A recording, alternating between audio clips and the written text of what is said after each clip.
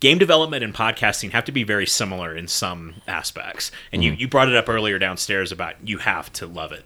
Oh, yeah. You have to.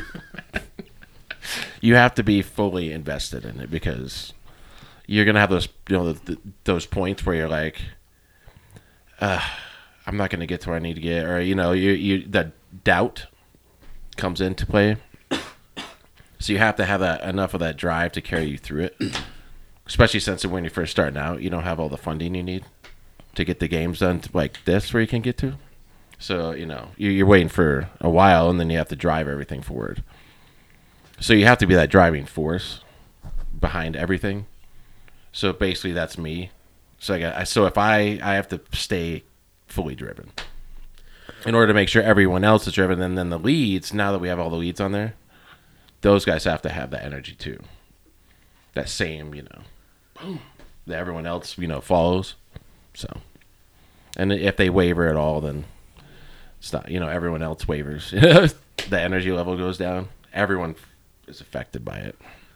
So it comes down to not just wanting to design a game at that point. You also have to lead a team. Mm-hmm. And that's a completely different set of skills, correct? Oh yeah, it is. It is. Yeah, that's kind of what I thought, because I've never developed a game before, but I've definitely led a team before, and it's not easy. Even when that team is getting paid. In my situation, I imagine a lot of your stuff. I mean, you guys are probably working for free, correct? Yeah. I mean, we have the profit sharing, and then some contractors, but I mean, it's something that's going to come down to being paid later. So, you aren't getting that immediate immediate compensation right off the bat. So, which is tough for motivation, So you have to have that strong energy to overcome that, to like push forward through that. Yeah, I talked to one guy that was on our team at one point, and he's like, "Man, I would love to get paid." And I said, "I would too." And he's like, "Oh yeah, that's a good point." I said, "Yeah, because I'm paying for everything myself, right? And I'm not getting paid." So I said, and then I'm paying for everything. So I said, well, you aren't paying for anything, but he is paying in time. I mean, you either pay by money or you pay in time, right? And hours work. So. Yeah, the first con we ever did, the first person that ever walked up to our table handed us a resume and said, "I really want to get a job." And I was like, God, it would be great if I could fucking pay myself. And Tyler, and then probably someone else. It'd be awesome if I could hire you, bro. I'm honored that you would think that I have jobs to give out to you, but I really don't, man. I don't know if because we have these microphones, if you think that we fancy here. Yeah, I mean, it's a reality that you got to look at when you get into anything, especially with tech. I mean, it's something that I learned when I went to UAT. That was different from when I went for psychology degree. With psychology degree, I didn't need to be a counselor before I got out of school. I didn't need to have all of what I need to do before I get out.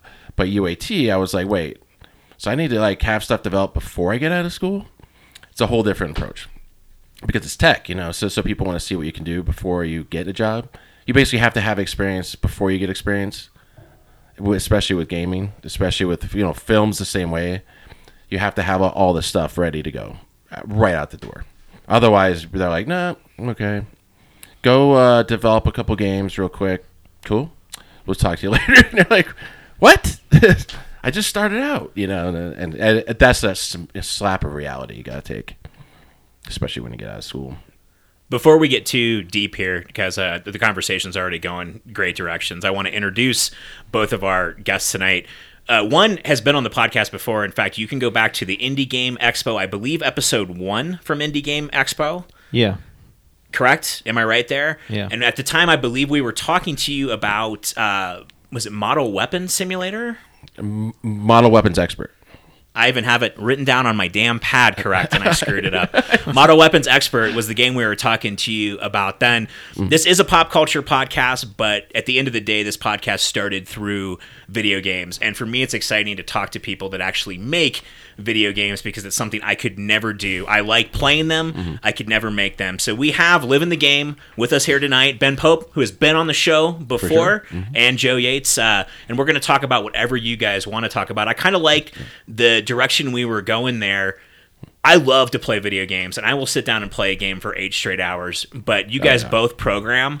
I couldn't sit down and do that for 10 minutes. What am I missing inside my brain that lets you guys function that way? Couldn't tell you. I don't know what goes through my head most of the time. I mean, it's just, you're right. You have to have a different thought process to program because you think looking at a game, it's like, oh, I could do that just really easily. But there's so much that goes into it that you don't even think about.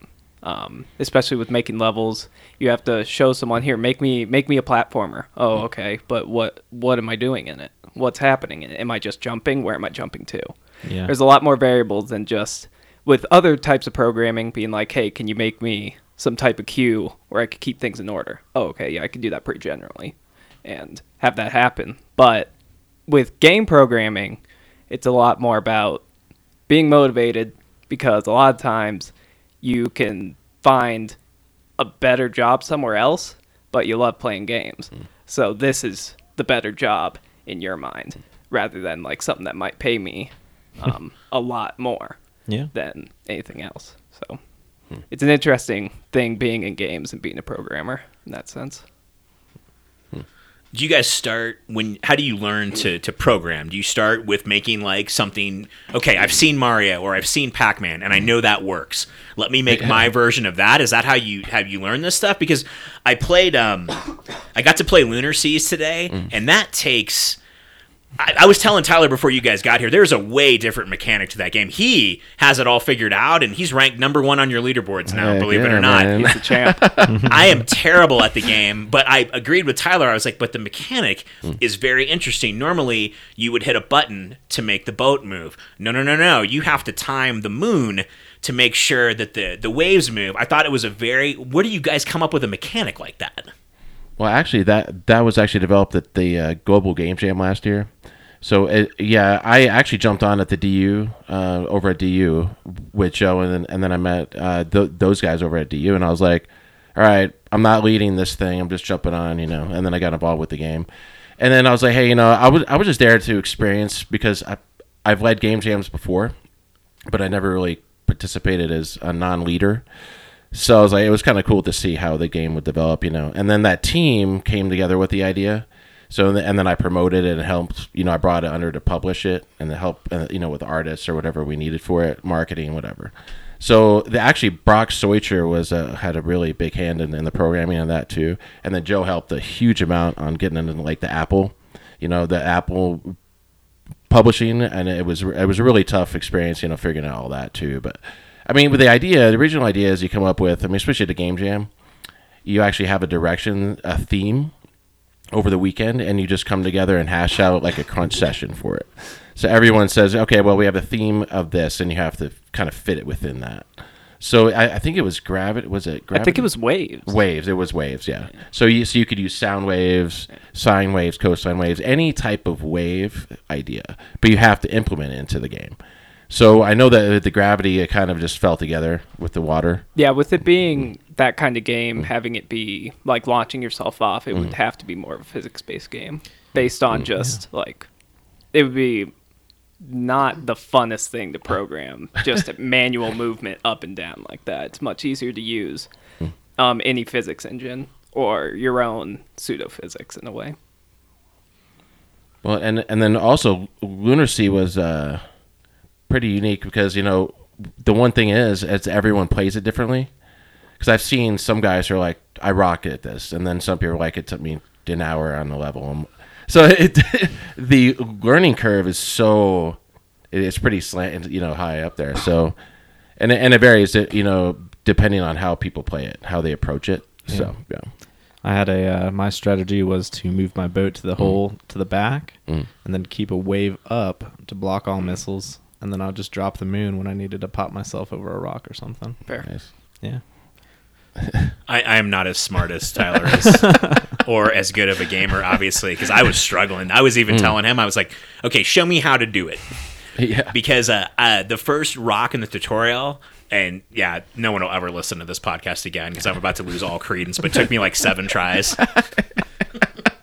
Like, dude, I'm really good at games. I swear. I normally am pretty good at games, and platformers are my specialty. But yeah, I was struggling earlier, and then Tyler was like, "Oh, did you see the leaderboard? Look who's number 1." And I was like, "Oh, you, of course." We had a lot of fun with it. So you guys made that game over a weekend? Yeah, the initial basis for it was, but it took about 7 or 8 months to do Yes. the rest of it. It's from about January to September-ish. Something like That's that. still roughly. pretty impressive. Man, and the publishing was the hardest part. Really, was figuring out what does Steam require, what does Apple need, what does Google need, and then figuring all those steps out. Because that self-publishing, you have to do all that stuff and then figure out. Oh wait, I didn't realize we needed this. Oh wait, Apple needs this. Okay, cool, we got to do that. And then you got to go back and get it approved. And then, oh wait, we messed this up. Okay, I didn't know about that. But once you go through it initially, it's easier in the second time. Yeah. So because you already know what you're gonna need, you have some idea of it too. But the hardest part was Apple for sure. That's definitely the most challenging one. Yeah, they want so many specific things, and when they told you your game was not working, they were like, "Fix it." Oh wow. Okay, Yeah. I'll get to that. Yeah. If you guys are going to publish your podcast on Apple, get used to it. Oh yeah. I think we got on almost every man. service within a day and a half. Apple took us 2 weeks to get approved to be on iTunes. Oh yeah. It's super picky. Yeah. They're just it's just the very nature of the beast. I guess. So I guess that's but having it on the I mean, I was able to download your game from the iTunes store. That's got to be huge. That's yeah. awesome. Yeah, even though it was such a pain, you can't not be on the Apple Store. It's not like another service that's smaller but easy to get on. You just can't skip that. There's so many people on the App Store. You just can't. Yeah. So it's worth the struggle. Yeah, and they're definitely, Apple users are like a, they're a loyal and for sure. Yeah, and a vocal bunch. Like, so if you don't have the quality, and if you make it on there, then it's probably pretty quality. Yep. And Steam is pretty loyal to Steam is definitely, I'd say, the most challenging one as far as the people and their opinions. So yeah. if you get a good rating on Steam, that was the most interesting thing, because the first time we actually pushed out Lunar Sea on Steam, we did the what was it, the green light? Yeah. So back when they had the green light process. Yeah. And it was funny because they were like, "Oh, hey, people were like, no, you need to change this," or "Oh, this isn't good." I'm like, "Oh, whoa, okay, cool." All right, so we went back and we addressed all those things, came back and then put it through the process, and then it was good. And then the rating overall was good on Steam, which was awesome because they are very loyal to what they want. They will vocally tell you, and they're very involved. And then Apple is definitely very involved too. So I think Android's the least involved as far as people, telling you what they think. So We just don't care. yeah, I know. Yeah. Like, oh, we'll take whatever, it, whatever. whatever. Just Yeah, it was probably the easier one to get on, I would say, by a long shot. You kind of just throw it up and they're like, "We'll take it." sounds good. Yeah. Like, okay, cool. It's a game. It works. All right, cool. Yeah. So is the goal of Lunar Sea kind of to get y'all's foot in the door, kind of name out there? I know I talked to a lot of indie filmmakers too, and they always are making one movie. So like, hey, we have to make this so that we can make this. Is that kind of what Lunar Sea was? Like, okay, we need to get our name out there so that we can do, maybe a game. I think Model Weapons Expert sounded like something that you guys did not come up with over a weekend. So is that kind of the goal? Get Lunar Sea out there, get our name out there? Yeah. The game for me was like, hey, I originally went to DU just to kind of go to the game jam, right? And then I was like, guys, this game's awesome. Never seen anything like it. And then I was like, why don't we just keep going with it? And so then people, they jumped on, and then we ran with it, and it worked out to be an initial foot in the door for sure, and it actually got us into DreamHack and different stuff. So that was really awesome. And also solidified DU's kind of relationship with us too, in a more of a way there too. And then it got people to know who we are more, which is very essential because we have all these other projects being worked on. So you definitely need something for people to look at and know, okay, these guys can make some good quality stuff, you know. I think just getting it in the store. Like, hey, I talked to a lot of people that make games like, oh, where can I play them? You sent me a link instantly. You're like, oh, Eric, right here. A lot of people I talk to are like, well, I'll bring it over, or hey, you can go see it on this server. Here's my password. Oh, you can only use it once. Things like that. I think having product is key. I mean, it's just it's kind of the college degree analogy. It is, yeah. It's you completed something. Okay, we see that you can do that. So, that's I think that's very important to get your name out there. Oh, certainly. The biggest thing when you go into school, the thing I learned at UAT was, in getting into gaming, is they want to see that completion, because I've seen so many projects that go through with student teams. Hey guys, this is really awesome. Yeah, dude, it's gonna be the best thing ever. And then woo, and then it goes downhill, and then so many projects don't get done. Which I think is the very nature of the gamer, is that kind of like, that's the new game? Okay, I'm going to do that. Oh, wait, there's another game out? Okay, I'm going to do that. Which I actually got caught up in because I was buying so many games. I'm like, wait, hold on a minute. I got to finish these things. So that is the very nature, and I think, of the gamer mentality in general.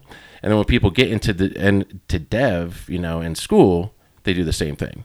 Oh, wait, dude, this is going to be the next WoW. Oh, wait, this is going to be the next, StarCraft or whatever. And then, oh wait, we have to actually do a lot of work on it? Oh, no thanks, man. And then that dies out. So I think we talked to 10 developers at Indie Game Con.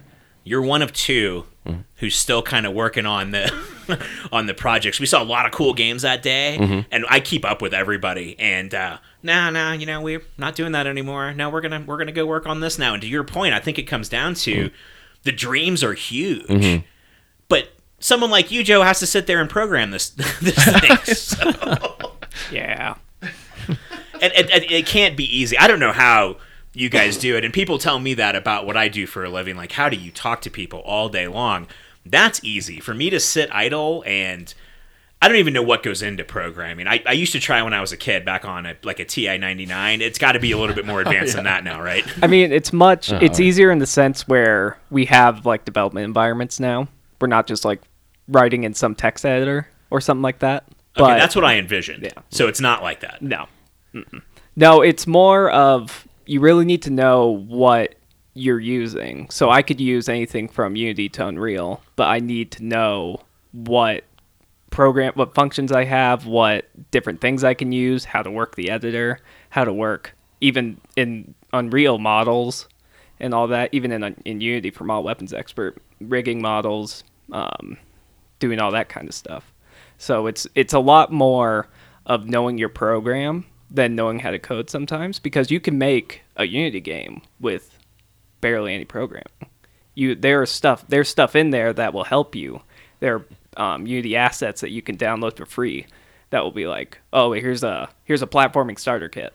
There you go. If you want to learn level design, use one of those. But if you want to learn how to program, you kind of got to do stuff from the ground up. And that's what I've been doing for the past 4 years. Not specifically with this game, but with other programs, with other games that I've made as well.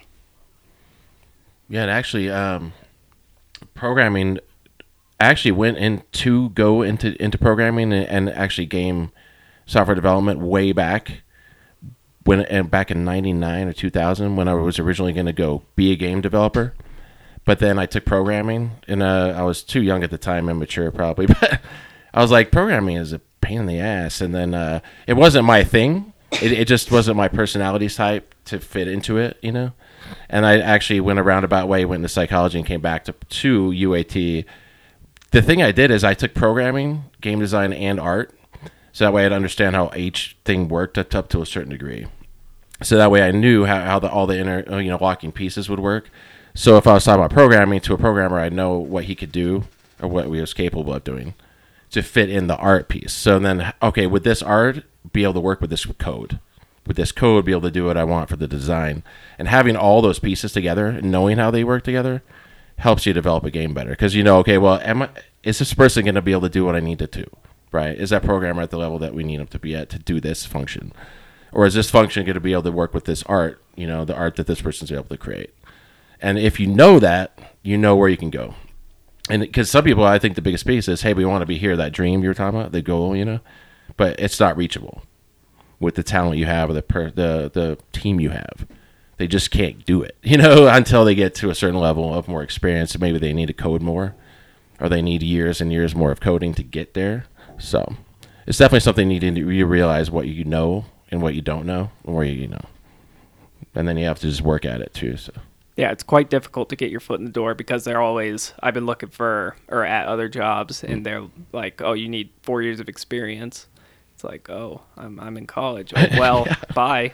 And that's their entry level position. We always joke about there being 21 years of experience. I'm like, I'm 20 years old. I can't really do that. Just get any of that experience. And it just is very hard to get your foot in the door, and you just have to get that chance from someone to really actually get real coding experience in that sense, and be able to move forward with making other games, because you learn a lot in school. But one of the stigmas that comes with that, I feel, is you want to do things just to get it done and to get a grade. I'm not usually thinking about, oh, can I do this any better? Can I optimize this somehow? With working here, I'm actually thinking about that because I do not want to make a game that runs like a hog and not work. If I ever drop off the face of the earth, I want something that people can use and move forward with. Not something that everyone has to scrap everything they do and move forward. And that's the kind of mentality you get from school. It's like, oh yeah, I've done all these projects and stuff, and you show people and they probably will laugh. Just laugh at you for, look at this. This is horrible. You did it. It works, but man. So you're saying you can be a lot more passionate about something that's not there. Okay, you've got 3 weeks to do this. You need to get a B+, get it done. Yeah, that's what a lot of school is, in a way, because it's a great place to learn. And if you find the right people to be around and the right teachers and take the right classes, you'll really learn that strong working mentality. But if you're kind of just doing this to make money or just to get through, because someone's like, do computer science, you'll go places with that. It can be a struggle. It can be really hard, and you're just working through it, just slapping down things until they work. And even if you are passionate about it, you have to do that sometimes, because, man. Well, it's something, and I think if you're doing it, it's a goal. What is your goal, right? Mm-hmm. It's something that you said, Joe, right? With, hey, I could do computer science, right? And then there's game programming, and then there's different levels, right? So I could get paid this, but I really want to work on games. And I know that also Brock was the same, similar, because, he was like, yeah, but I want to do games. That's what I want to be. Yeah. You got to sometimes be really stubborn. Mm-hmm. People are always like, just move on. It's like, no, I can't. I have to be denied from everyone before I give in a little bit. I got to have a chance. And luckily I've gotten this chance in June. I started and gotten this chance to at least get experience to move forward and even to stay with them for a longer period of time past when I end school. So it's all connects somehow. But yeah, you really got to be stubborn to get in the game industry, because they're always like, you need experience, but you can't get any experience because no one will hire you without it. Especially in games. You can get other jobs. I don't want to say easily, because I haven't gotten any interviews for outside game jobs. So it's not easy. And that was an internship more, and those are way more picky because they're looking for the top of the top. It's like with other jobs, there might be 4 or 5 positions of the same thing. But with an internship, they're looking for one person to fill this one slot, because it takes people's time and money. It takes a lot of time for an intern, because a lot of times you have to undo everything they did for the most part. Mm-hmm. So it's something that's difficult, that it's hard to realize your first year of school, because you go in with such high ambitions and you're like, I can do anything. I'm ready to do anything. And then your teacher comes in and tells you, yeah, you won't get a job. Have fun trying. It's like, you don't believe him at first, and then once you try, you're like, oh, he was right. He was right. Like, damn it, he was right. This both come from a hobby from you guys, and if it does, why did you want to look behind the curtain? Because that's the scariest thing in the world for me, that we're sitting in a giant room of obviously my loves right now. Sure. I don't want to know how this works, guys. That's like seeing how the magic trick works. Give me something, a good game, and I will play it. But I've never had the desire to see, the nuts and bolts to it. Do you guys? I know you love gaming, Ben. We've talked about that For sure. But you as well, Joe. yeah. And is that why Definitely. you guys both like to do this?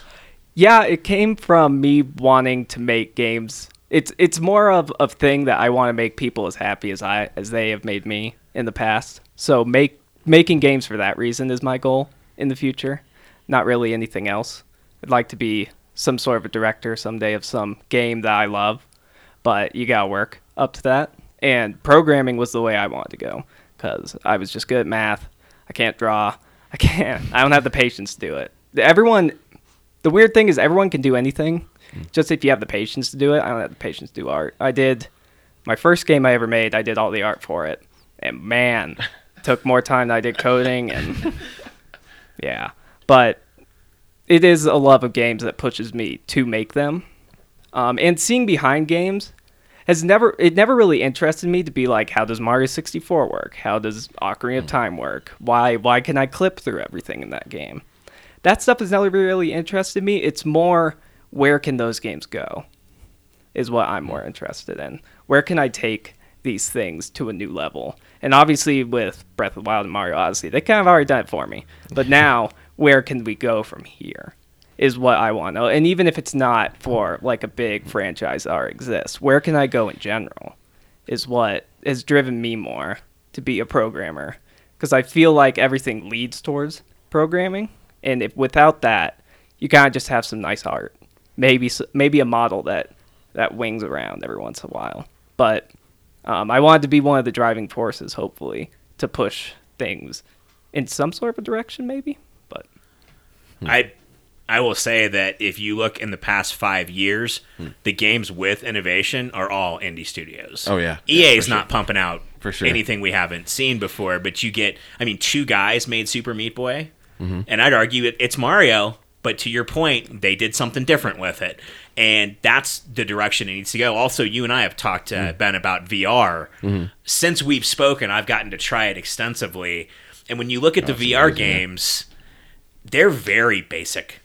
Oh yeah, You can super tell basic. that they're very okay, we're kind of just figuring out what we need to do here. Is that the direction we're going? I don't think we ever get rid of the console and playing on a TV because we're still playing, 80s arcade games, going to an arcade and Yeah, doing for that. sure. But is VR, is that the next step?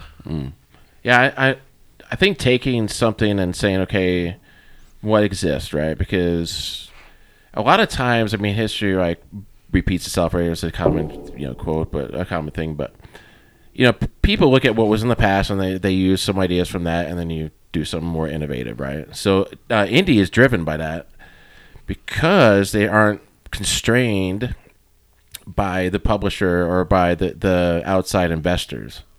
Tell them, okay, you got to do the next thing because of these numbers, right? They're inspired by the love of something new, right? Okay, I want to do this, and you have more creative freedom in indie than you do in AAA, because people direct it. Hey, you got it. We need the next higher numbers.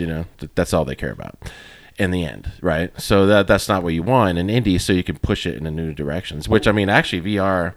I play the PlayStation 4 VR now, so it's pretty awesome. Playing freaking Resident Evil, man, that's scary, man.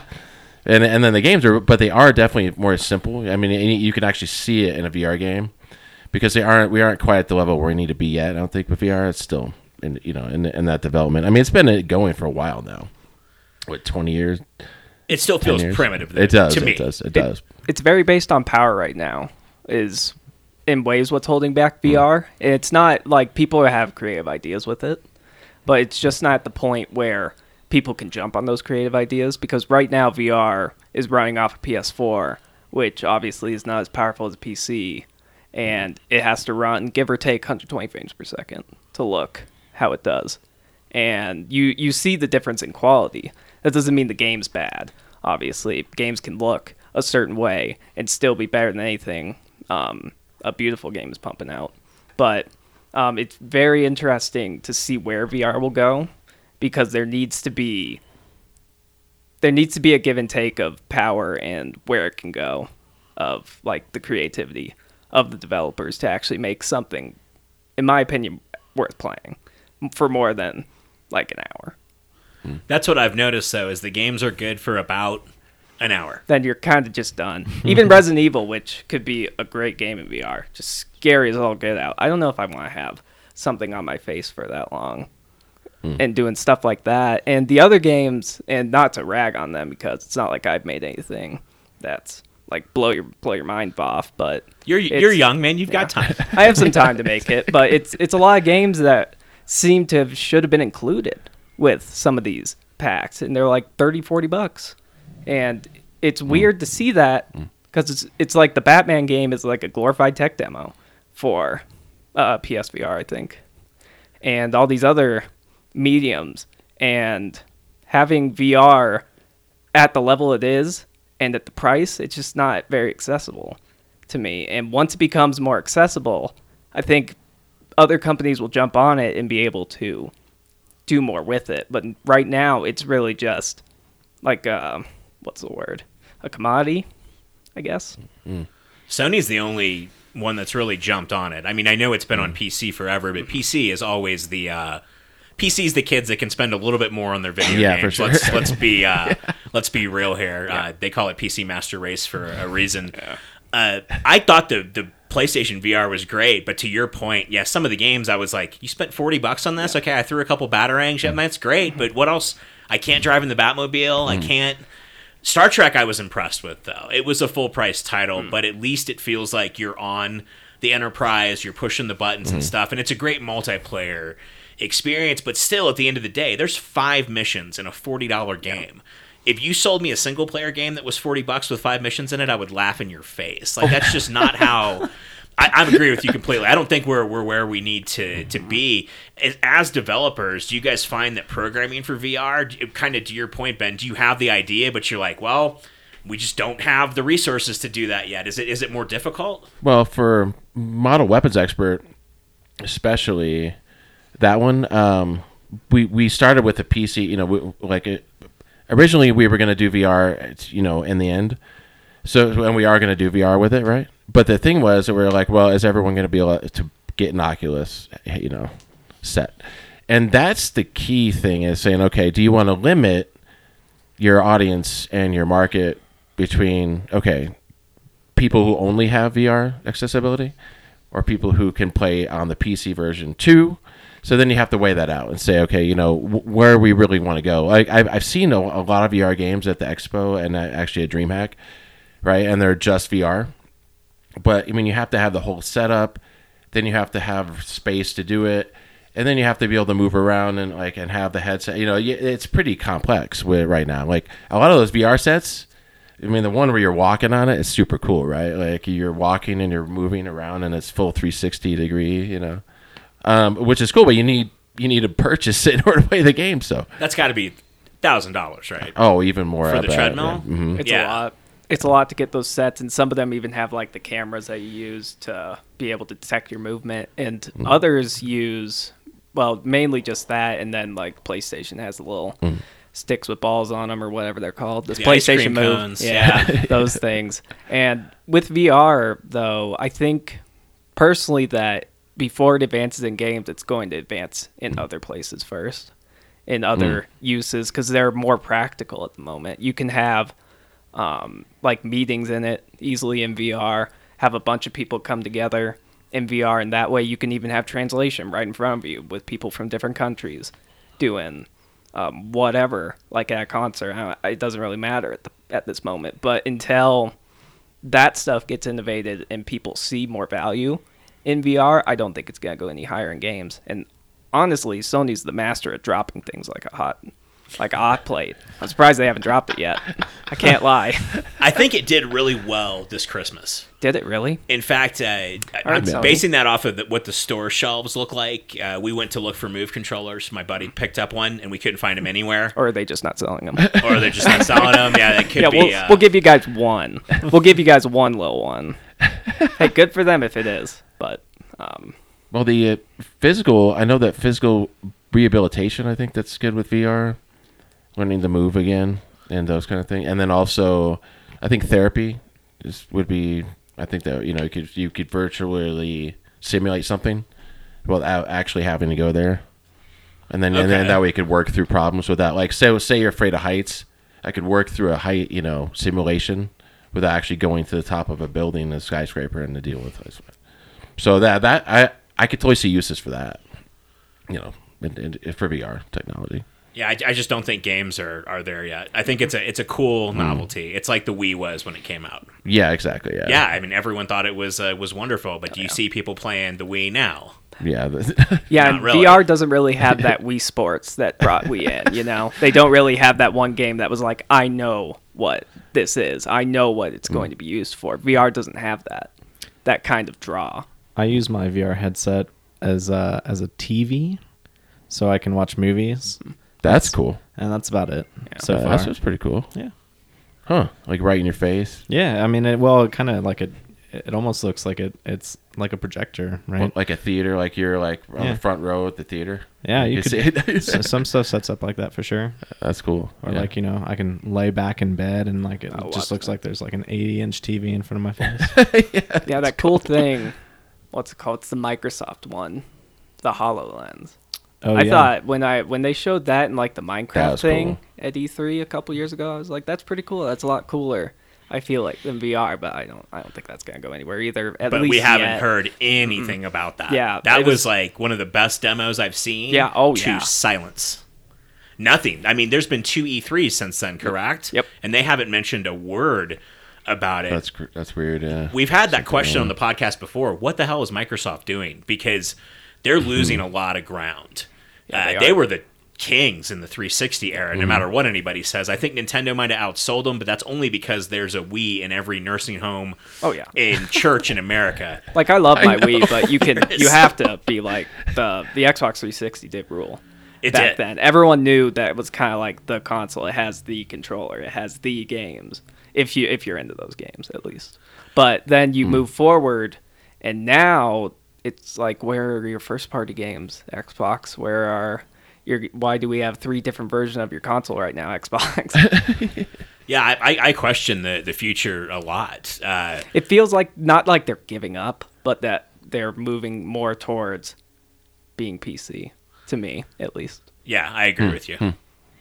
Well, yeah, it's something when you develop in games too. Like I know the games list that we have that we're working on. When you're first originally developing a game, for me, I always look. It's all about that research too, looking to see what's out there, what exists already, right, and then what can I do that's new. So each game that we do is unique, and then they always try to offer unique experiences, which is what I try to do.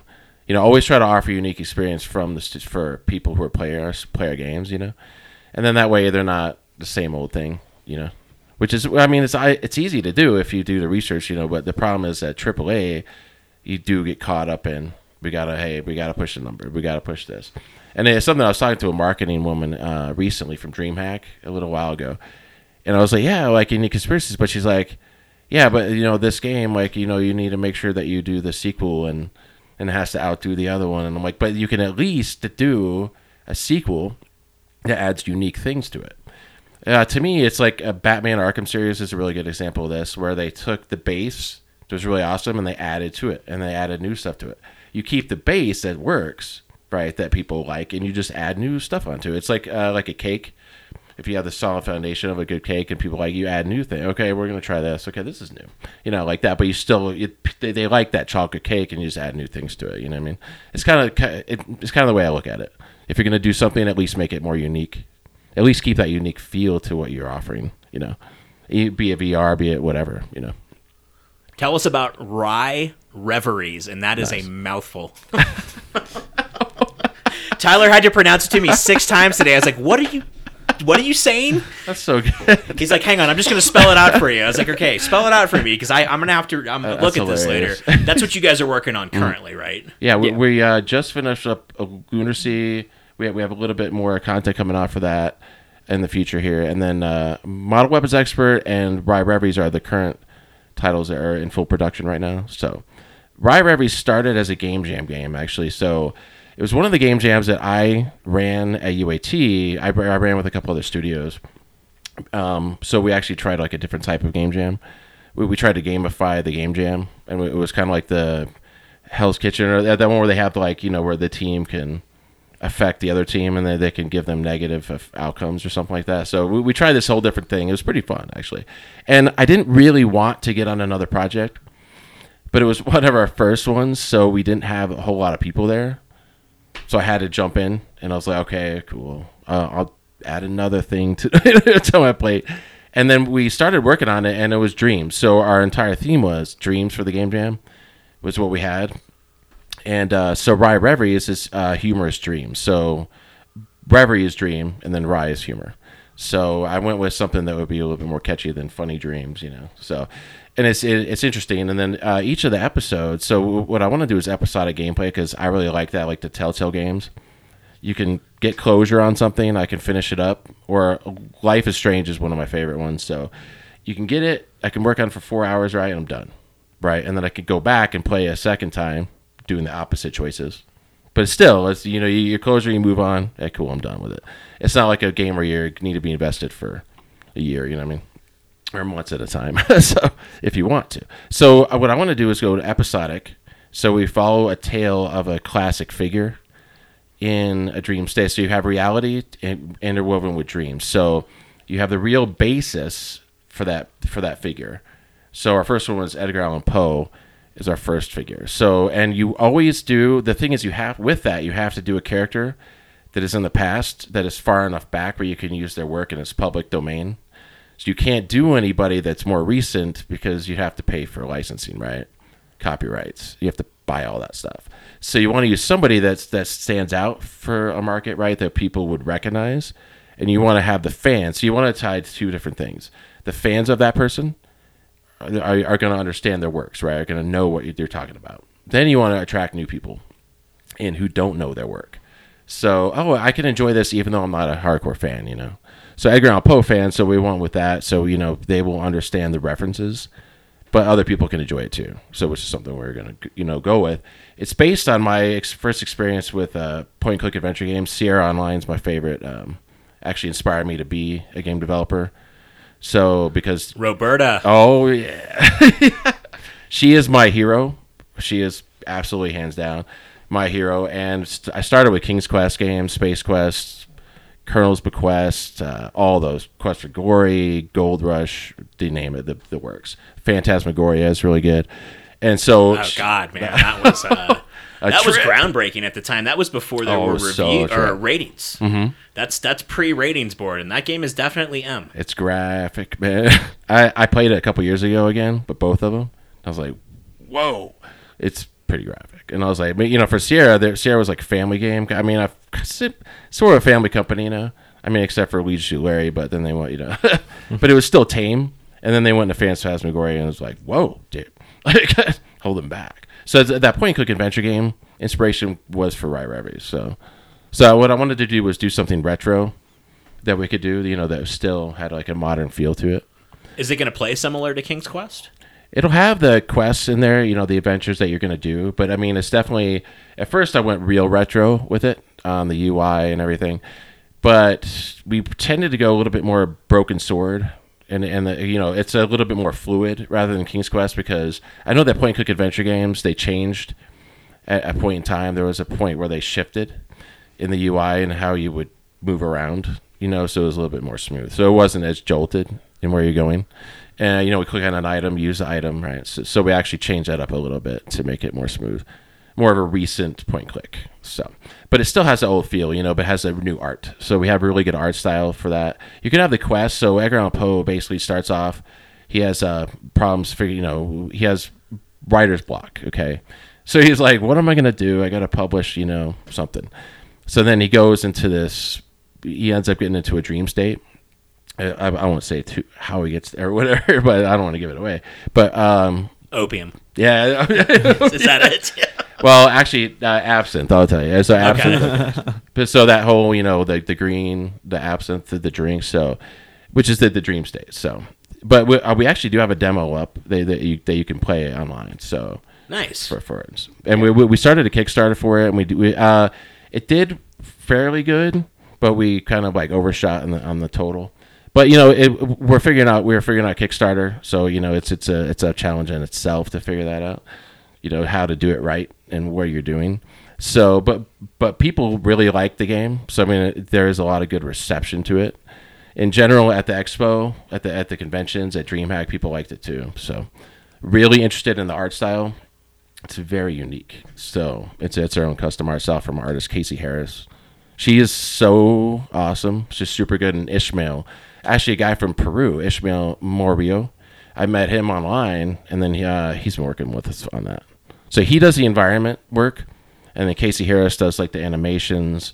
She does a lot of the items and the inventory that goes into it. So if you see it, there's two primary artists that are working on it. So.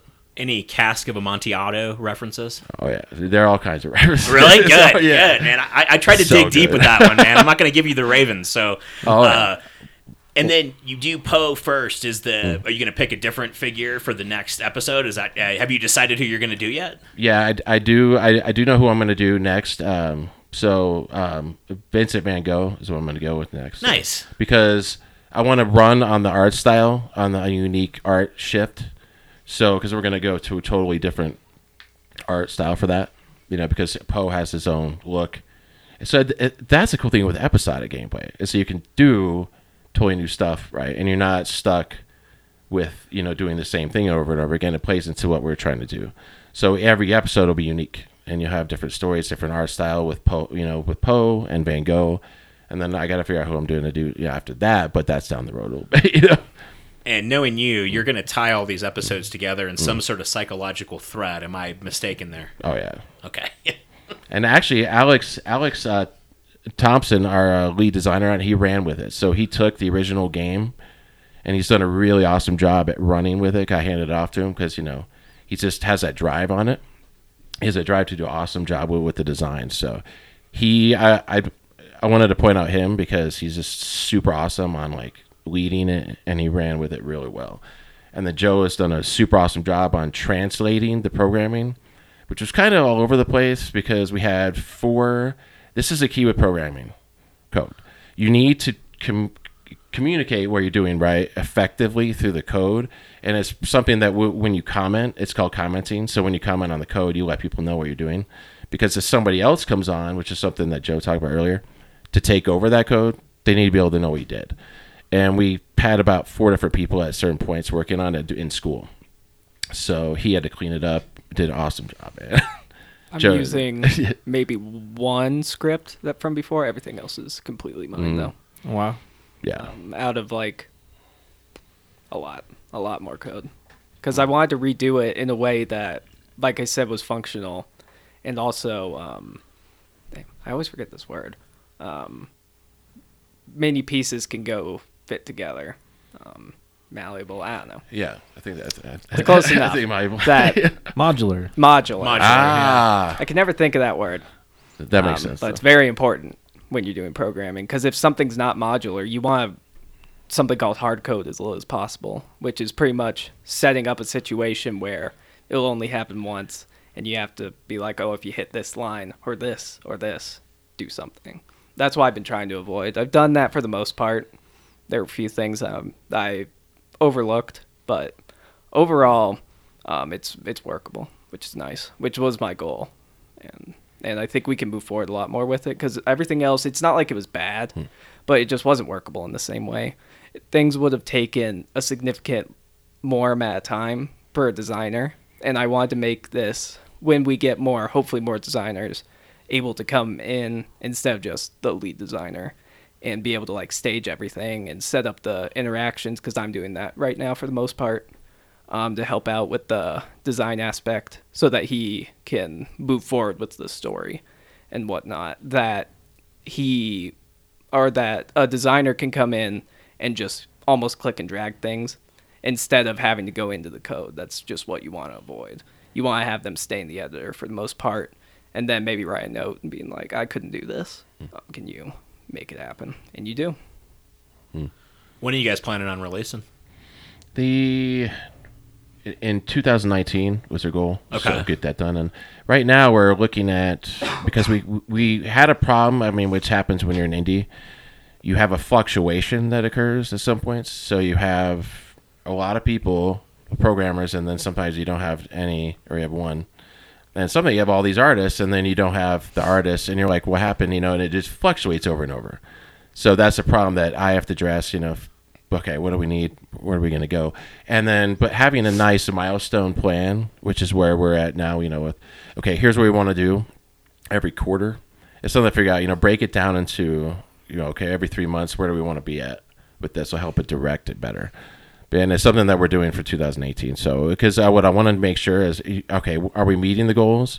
Okay, let's do evaluations. Why aren't we meeting this? Okay, what do we need to do to fix it? Because the goal is really to help everyone succeed. So my goal is to have everyone succeed. So making sure that everyone benefits in the end, because everyone's spending time to do it, and a lot of hours and time and money. And then, so I mean, you want to see that go.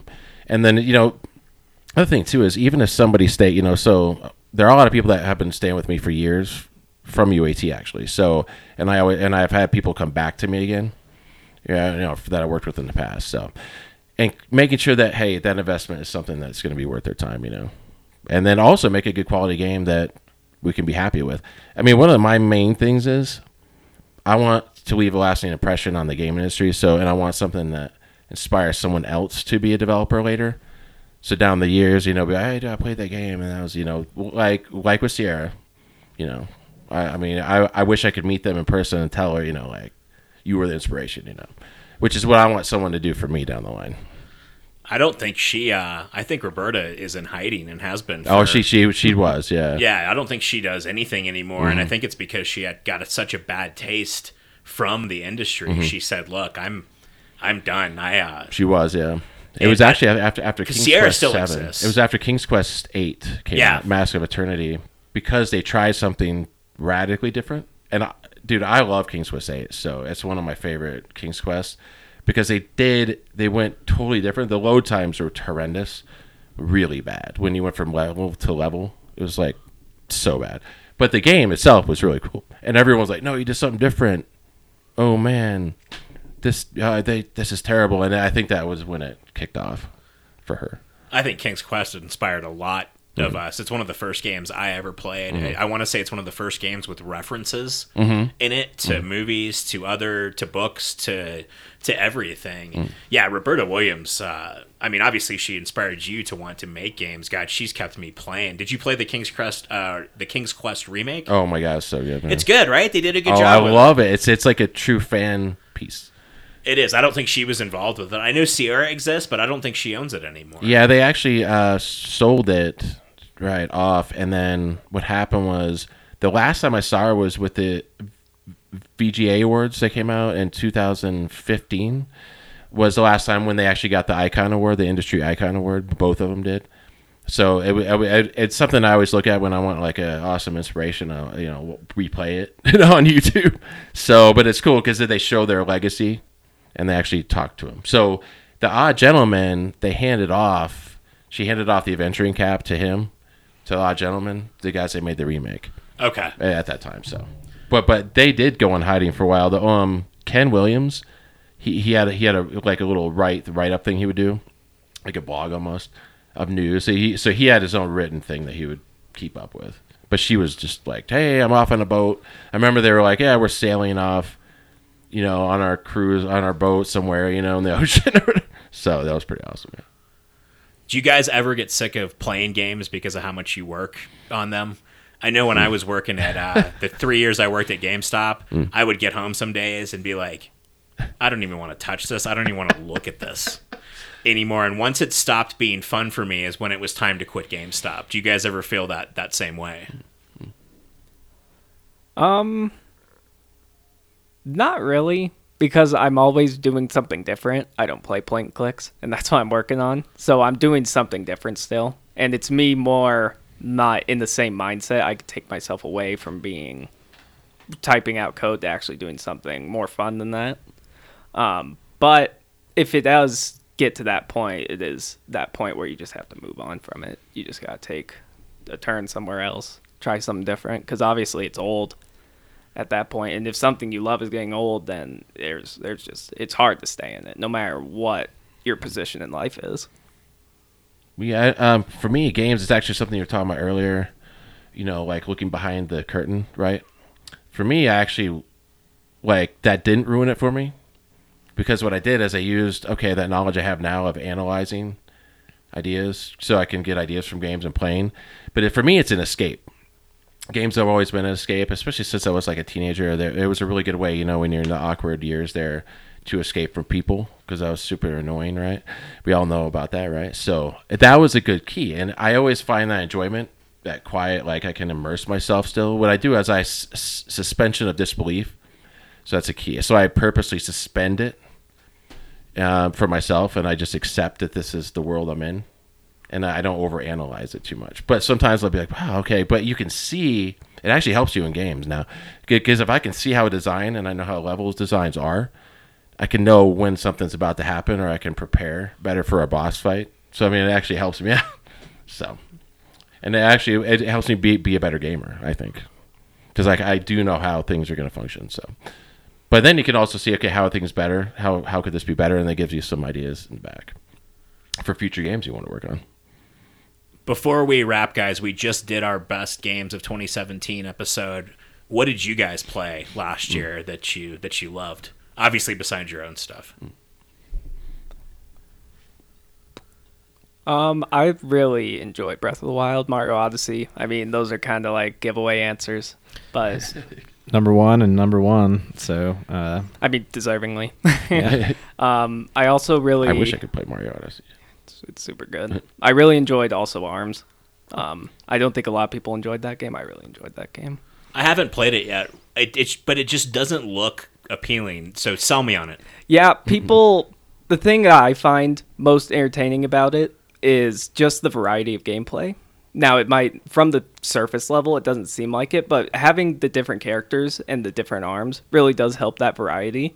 And with all the free updates, there's like 16, 17 characters now, all with that have very interesting playing styles, a nice actual like visual presentation, and then a fun online suite where you can just play like party modes, where you can play one-on-one, but then there's also 4v4, there's all those modes in it. That's what I just like going back to it every once in a while.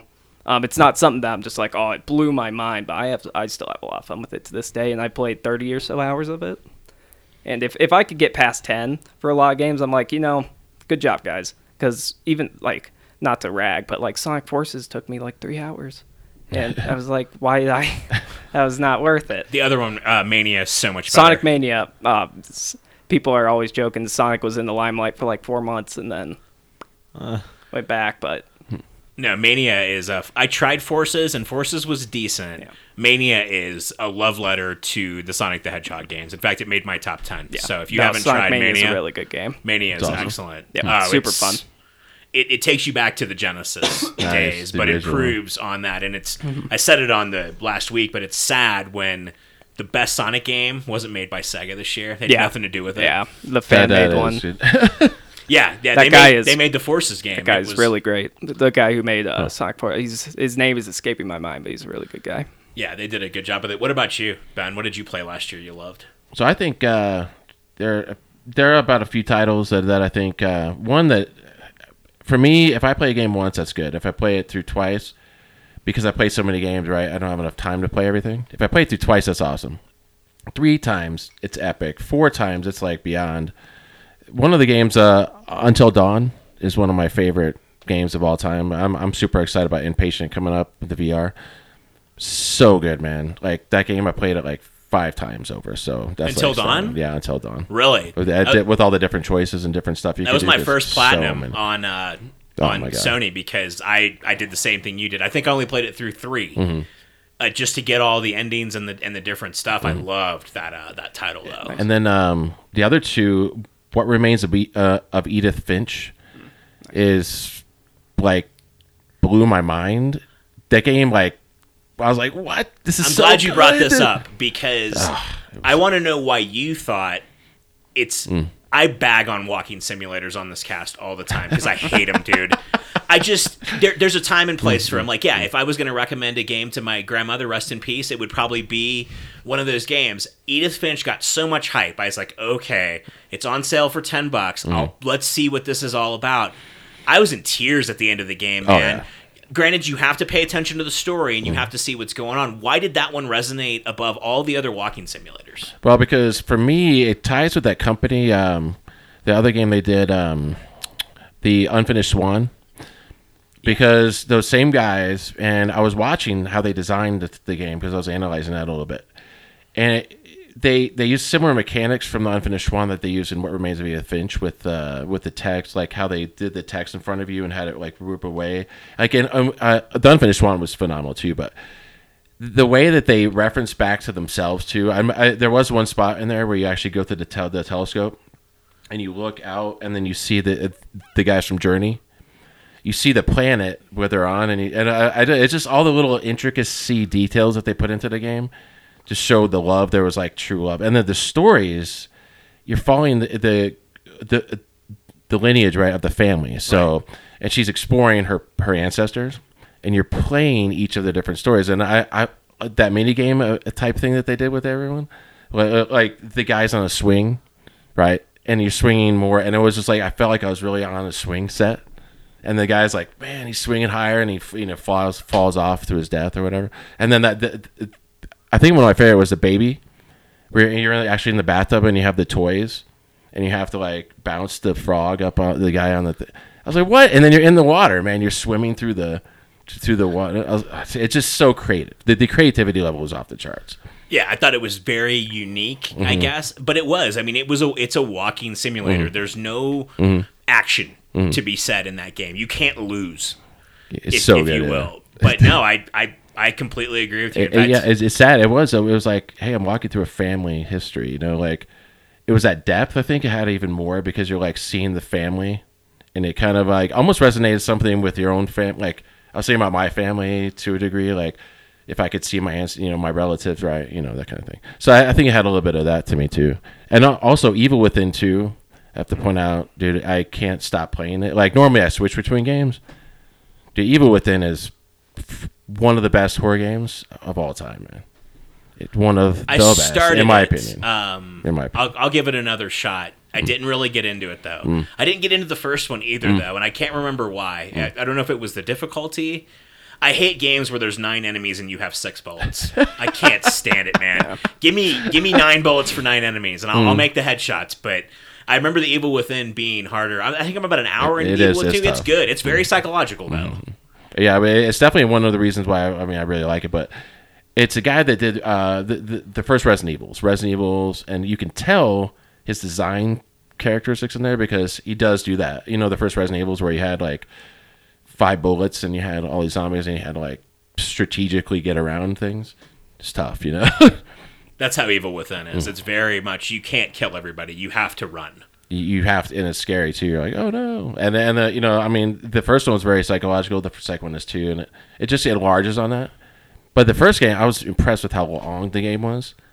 And I was like, oh, okay, it's probably near the end now. And it just kept going. There was like 16, 17 chapters, 20. I was like, man, this is like the biggest horror game I ever played in my life.